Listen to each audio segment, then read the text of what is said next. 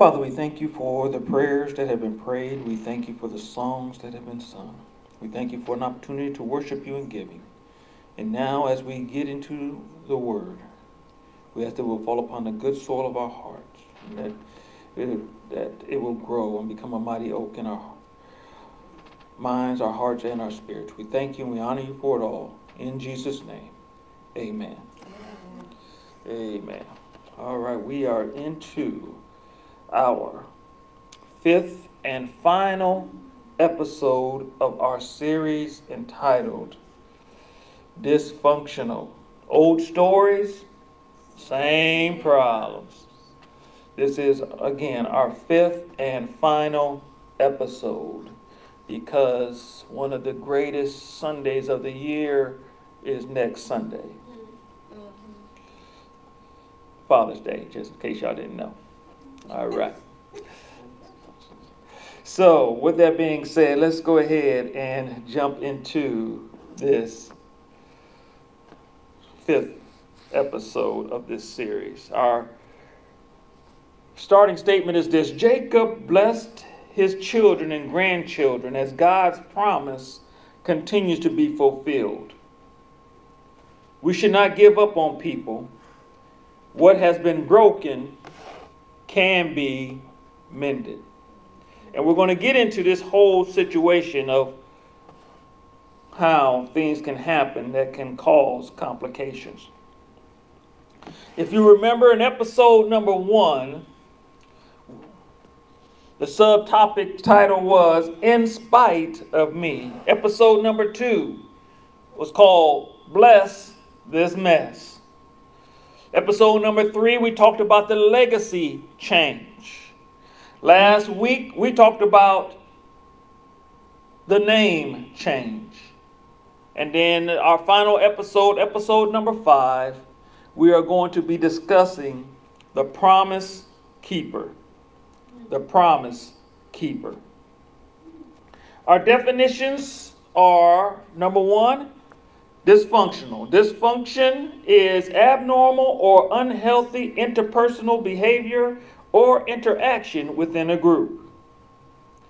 Our second definition is promise. In general, it's a declaration, written or verbal, made by one person to another, which binds the person who makes it to do or to forbear to do. We have come to this point whereby we are finishing up this series. And we have gone from Abram all the way now. We are going into Joseph. Joseph, in case you didn't know, was the firstborn of Jacob's favorite wife. He was, even though he was the 12th born child, he was the number 1 child in his father's eyes. This caused some complications with the other 11 or 10 brothers, and it doesn't say how his sister felt, but it caused some complications.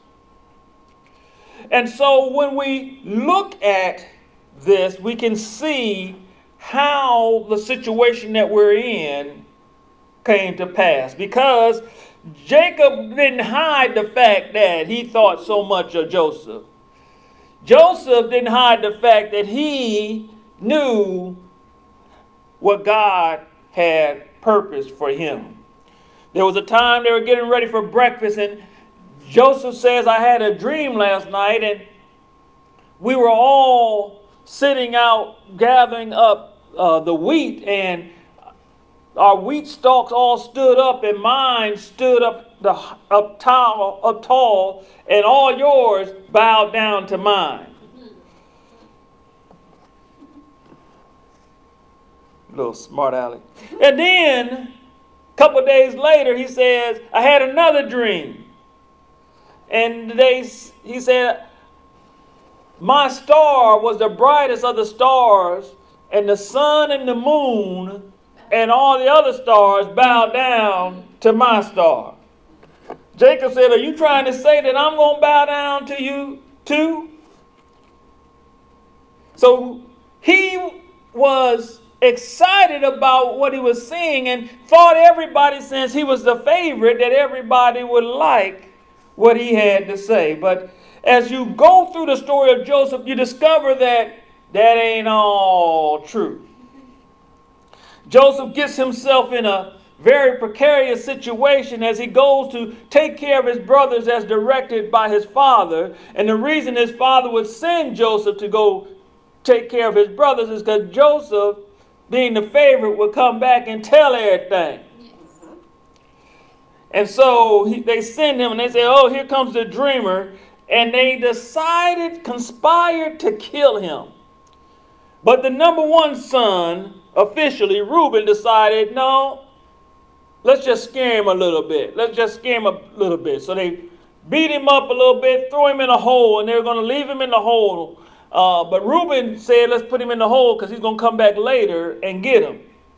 Well, Reuben went off, and a caravan that was heading to Egypt comes through, and they sold Joseph to the caravan. They find a goat and put the goat's blood on his coat, his special coat, a coat of many colors, because he stood out from the rest of the family. He was considered the prince of the family. And they put the blood on this coat and took it back to Jacob and said, a wild animal must have gotten our brother and your son. However, he was in a situation where he went to Egypt and God was with him, and he worked for a man, and then he got thrown in prison. And when he got to the prison, the prison guard said, you are such a good person, I'm going to put you in charge of all the prisoners. And it worked out till it finally ends up that Joseph becomes the governor of Egypt.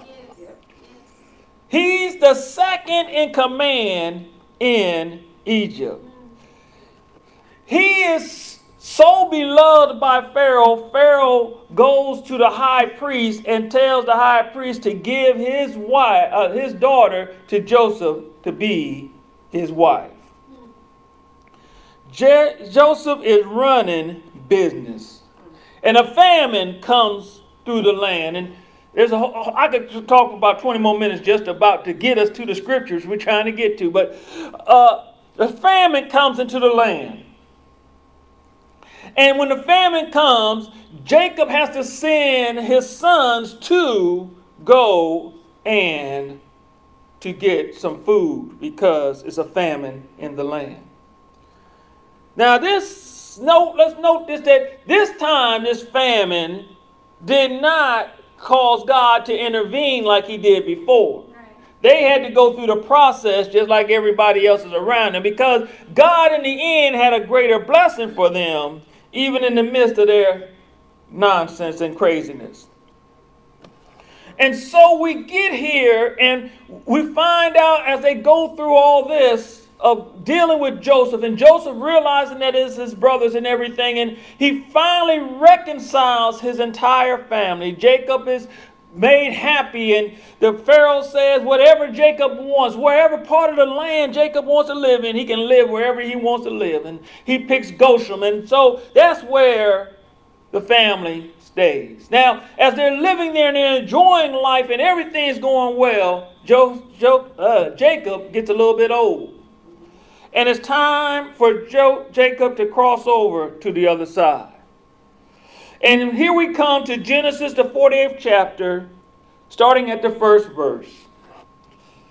And it says, after this, Joseph was told, behold, your father is ill.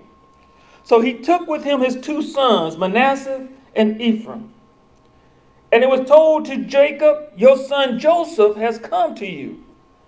Then Israel summoned his strength and sat up in bed. And Jacob said to Joseph, God Almighty appeared to me at Luz in the land of Canaan and blessed me, and said to me, behold, I will make you fruitful and multiply you, and I will make of you a company of peoples, and will give this land to your offspring after you for an everlasting possession. And now your two sons who were born to you in the land of Egypt before I came to you in Egypt are mine. Ephraim and Manasseh shall be mine, as Reuben and Simeon are. Now, if you did not know, Reuben and Simeon are his first two born sons. But now he's going to replace them two with his favorite son's sons. Just throw that in there. And the children that you fathered after them shall be yours. It don't say nothing about Joseph having any other children. He said, any other children are yours. Oh, I'm not going to do the whole commentary. They shall be called by the name of their brothers in their inheritance. As for me, when I came from Padan, to my sorrow, Rachel died in the land of Canaan on the way, while there was still some distance to go to Ephrath, and I buried her there on the way to Ephrath, that is Bethlehem. When Israel saw Joseph's sons, he said, who are these? Joseph said to his father, these are my sons who God has given me here. And he said, bring them to me, please, that I may bless them. Now the eyes of Israel were dim with age, so he could not see. So Joseph brought them near him, and he kissed them and embraced them. And Israel said to Joseph, I never expected to see your face. And behold, God has let me see your offspring also. Then Joseph removed them from his knees, and he bowed himself with his face to the earth. And Joseph took them both, Ephraim in his right hand toward Israel's left hand, and Manasseh in his left hand toward Israel's right hand, and brought them near him. And Israel stretched out his right hand and laid it on the head of Ephraim, who was the younger, and his left hand on the head of Manasseh, crossing his hands, for Manasseh was the firstborn.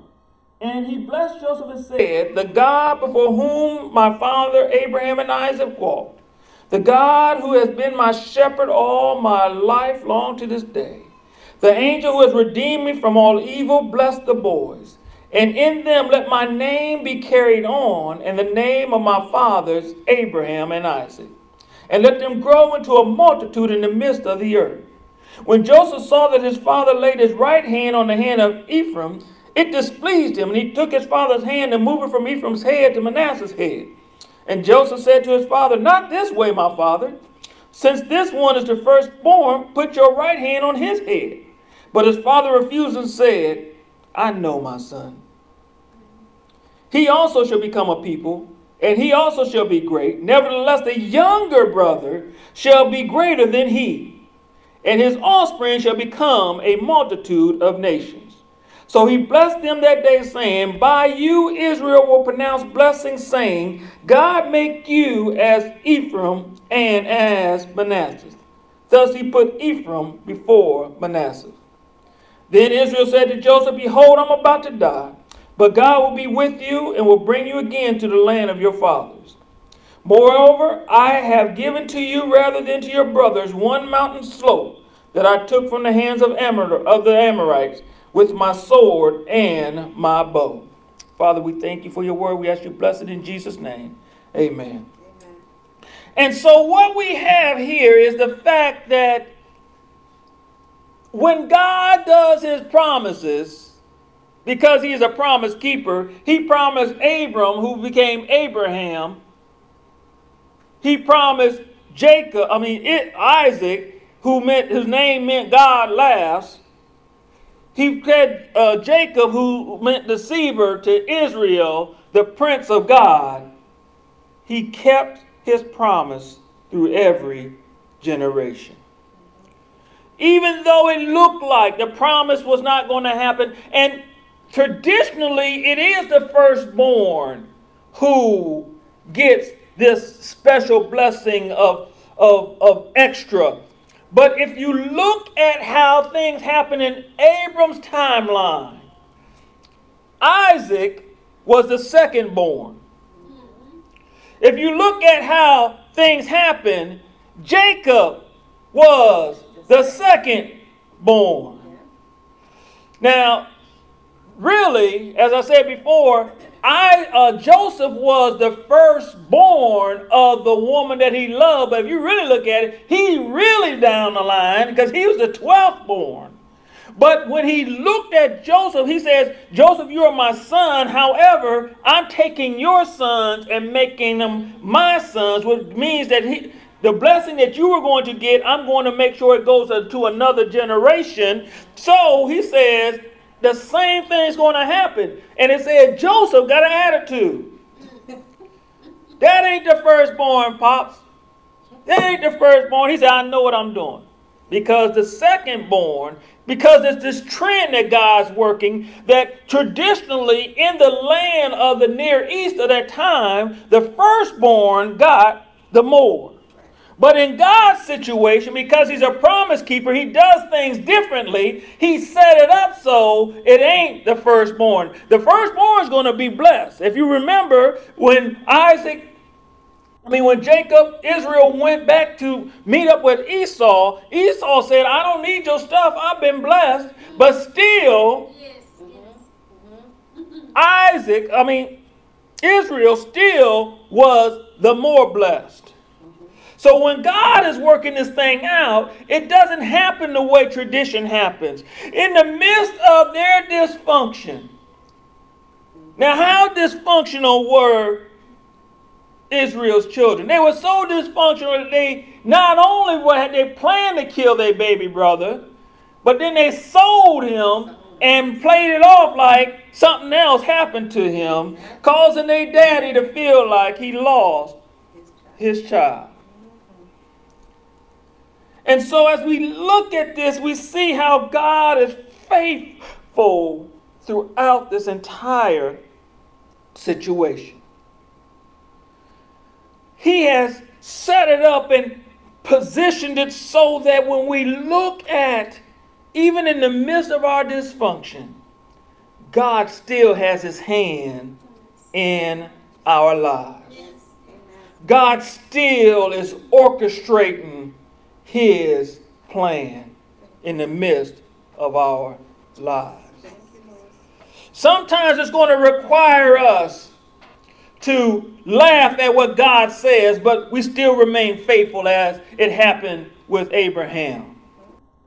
Some of us are going to have to be offered as a sacrifice in order for God to prove that even when we're showing how much we love him, that he can provide another way to prove to us that he's still the promise keeper as he did with Isaac.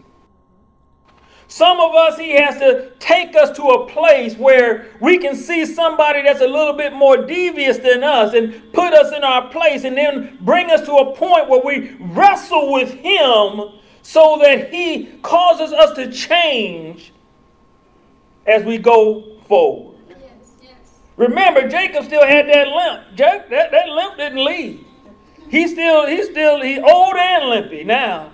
But it's still going on. And it goes on to now Joseph, who we will find out if you continue to read the story.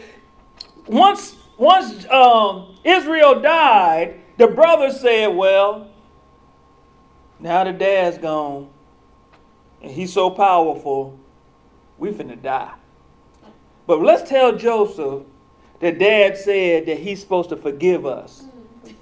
And that way we won't get ourselves in trouble. But the thing was, because God spoke to Joseph, he told them what the brothers was contriving. And he goes and he says, listen, don't y'all come up here with that nonsense lying about what dad said.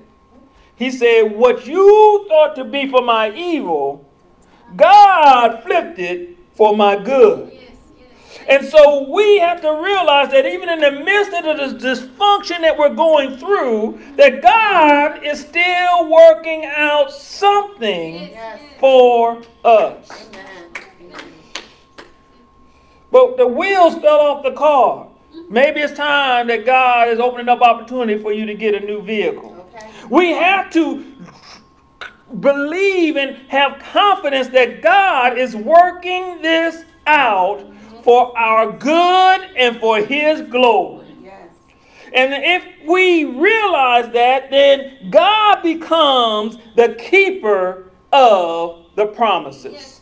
God becomes the integrity of our situation. God becomes a man after his word.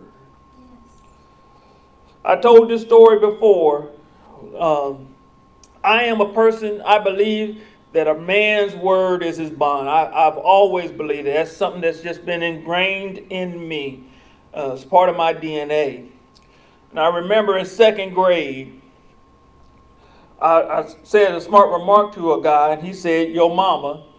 And I told him, I said, "I'm going to beat you up for the rest of this week because you talked about my mama." Now, he probably didn't think it wasn't going to happen but just that day. But that was like a Tuesday. No, it was a Monday if I remember correctly.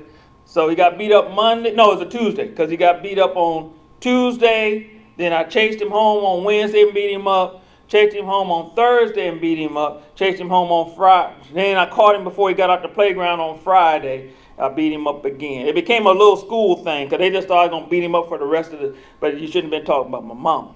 Well, anyway, that Monday when I got to school, because I told him this is your last day that you're going to get beat up.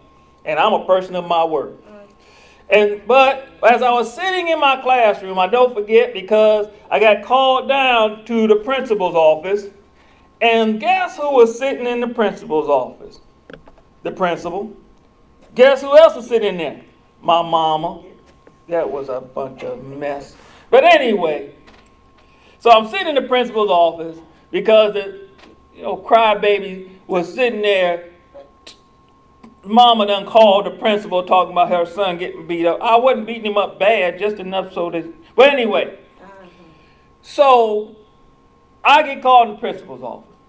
And principal explaining to my mom what's going on. And mom said, "Don't beat the boy up because I don't even know what he said. Anyway, it's not true." She used to always tell us that. If it's not true, why you worrying about it? I said I'm going to beat him up, so that's what was going to happen. Anyhow, even after all that, this is what my mom said. She said, "I know what you're thinking, and I already just told you. Do not beat that boy up today." Because I had already told him. And if she would not have if she would not have encouraged me not to go ahead and override what I said, then he's going to get beat up another day. I probably got suspended. But anyway, but that's how God is. If God says, "I am going to do," even in the midst of how crazy a situation may look, even though how contrary to what God says it looks, are you going to trust the environment? Are you going to trust the situation? Or are you going to trust the God that is greater than the situation? Now, I know what we want to say. We want to say, "I'm going to trust God."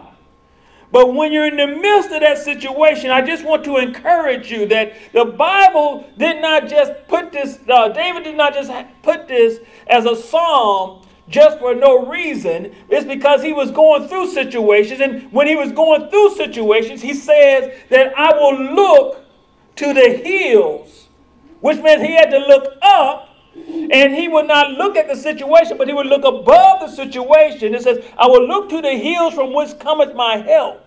Because my help does not come from my situation. It comes from the Lord who created the heavens and the earth.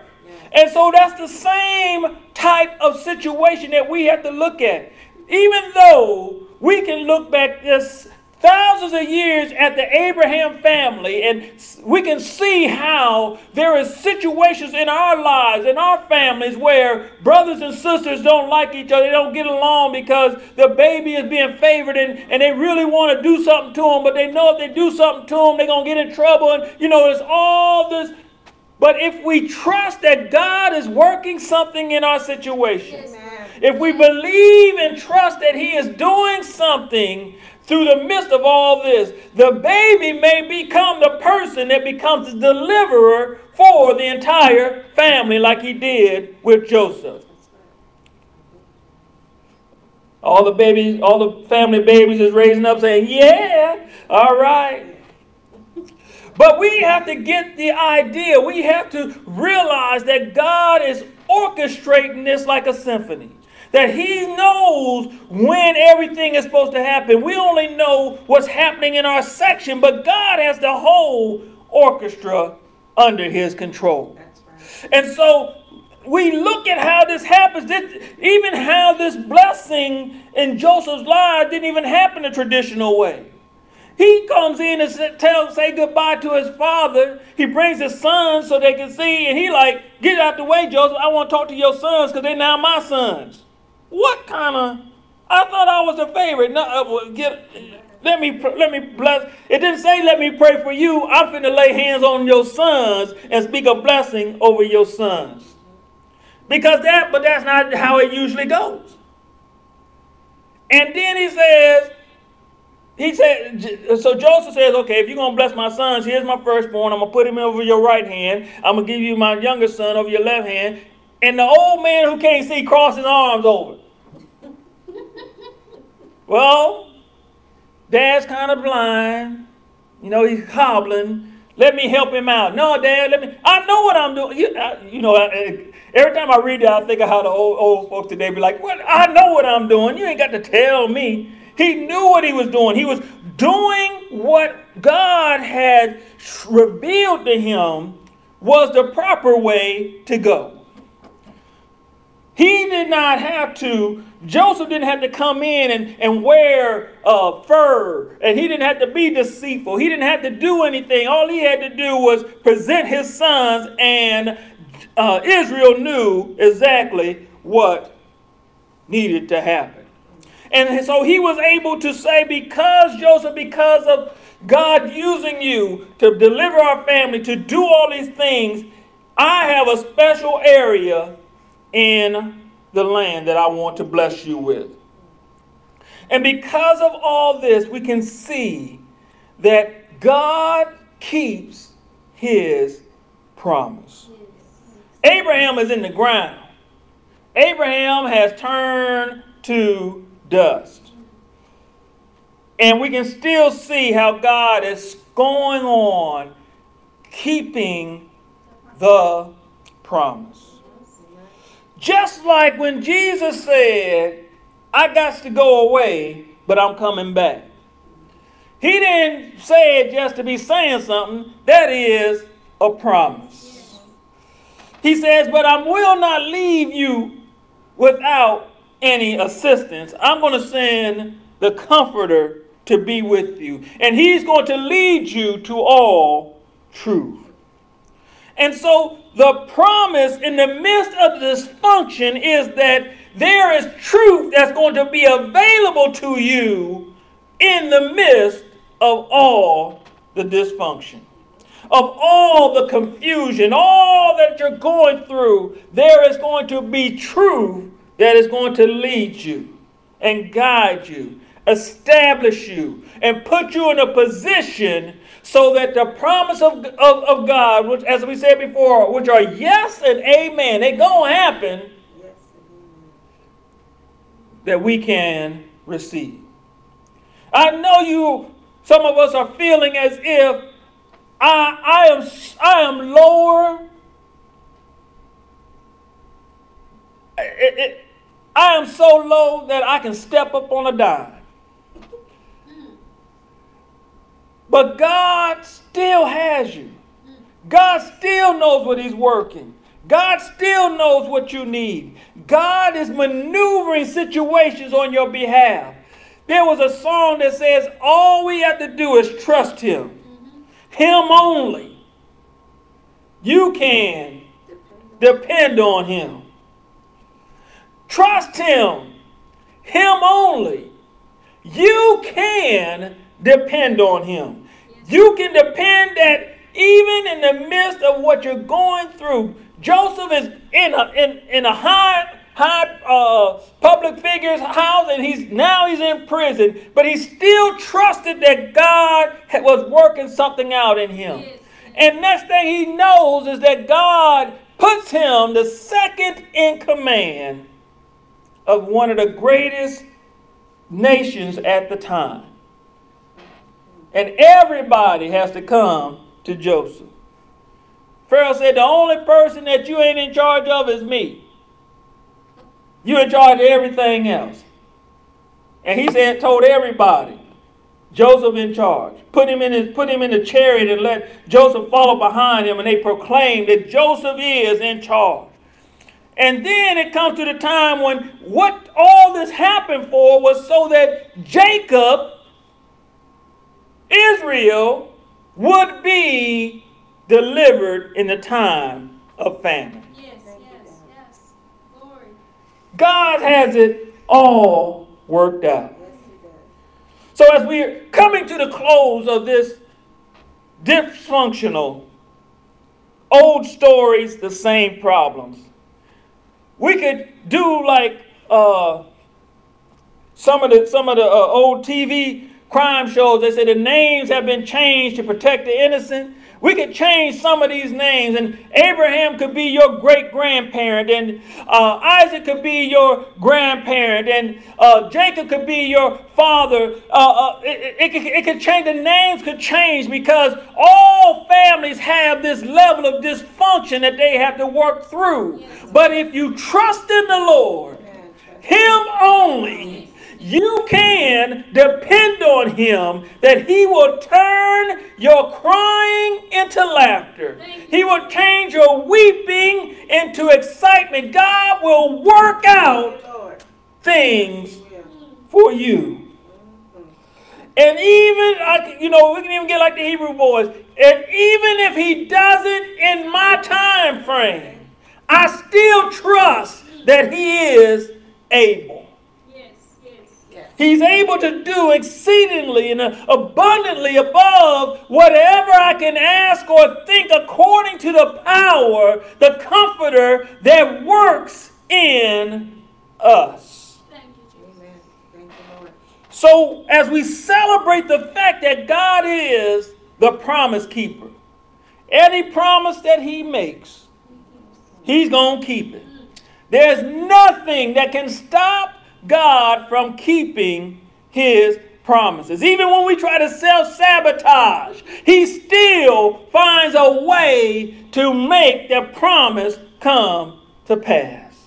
Because God is a promise keeper. Hold on. Hold on to the promise that God has given you. And even in the midst of how dysfunctional the situation may look, God is able. God is able. Yes. God is able. They say whatever might be impossible for man is not impossible for God. With that being said, I just want to close with this. That if you have not accepted Jesus as your Lord and Savior, your dysfunction can seem overwhelming. Your dysfunction can seem never-ending. The situation can just look so bleak, and you can feel that everything around you is pressing and depressing and pushing you further and further down and away. But I want to tell you, even in the midst of that, God can work something out for your good and His glory. I'm not trying to be up here and tell you that if you accept Jesus, that everything's going to go away and the yellow brick road's going to come out and you're just going to be able to skip right along the way. But what I'm telling you is when Jesus comes into your life, when you accept Him and make Him not only Savior but Lord of your life, that in the midst of whatever you're going through, You have confidence. You have hope. And you know that something in this situation is going to give God glory, and he's going to turn it for your good. But without hope, it is impossible for us to continue to go on. And Jesus in your life will manifest hope in your life. And the process of accepting Jesus is not complicated. The Bible says that if you confess with your mouth the Lord Jesus, believe in your heart that God raised him from the dead, you shall be saved. Because if you believe in your heart, you are made right with God.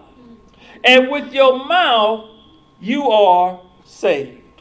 Saved means to be rescued and delivered. And you're rescued and delivered from the penalty of sin.